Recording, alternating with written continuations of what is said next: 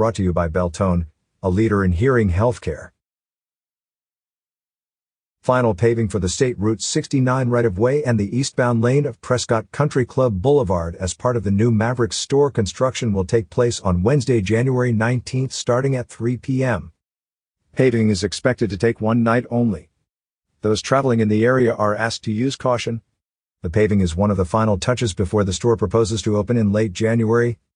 For more information, please call 928-759-3070. Catch up with more local news stories on signalsaz.com. Did you know you can now listen to all your news and events updates on the Prescott Podcast Network, Cast 11? Follow Cast 11 on Facebook, facebook.com/cast11az. Follow Cast 11 on Buzzsprout, cast11.buzzsprout.com. Cast 11, be curious.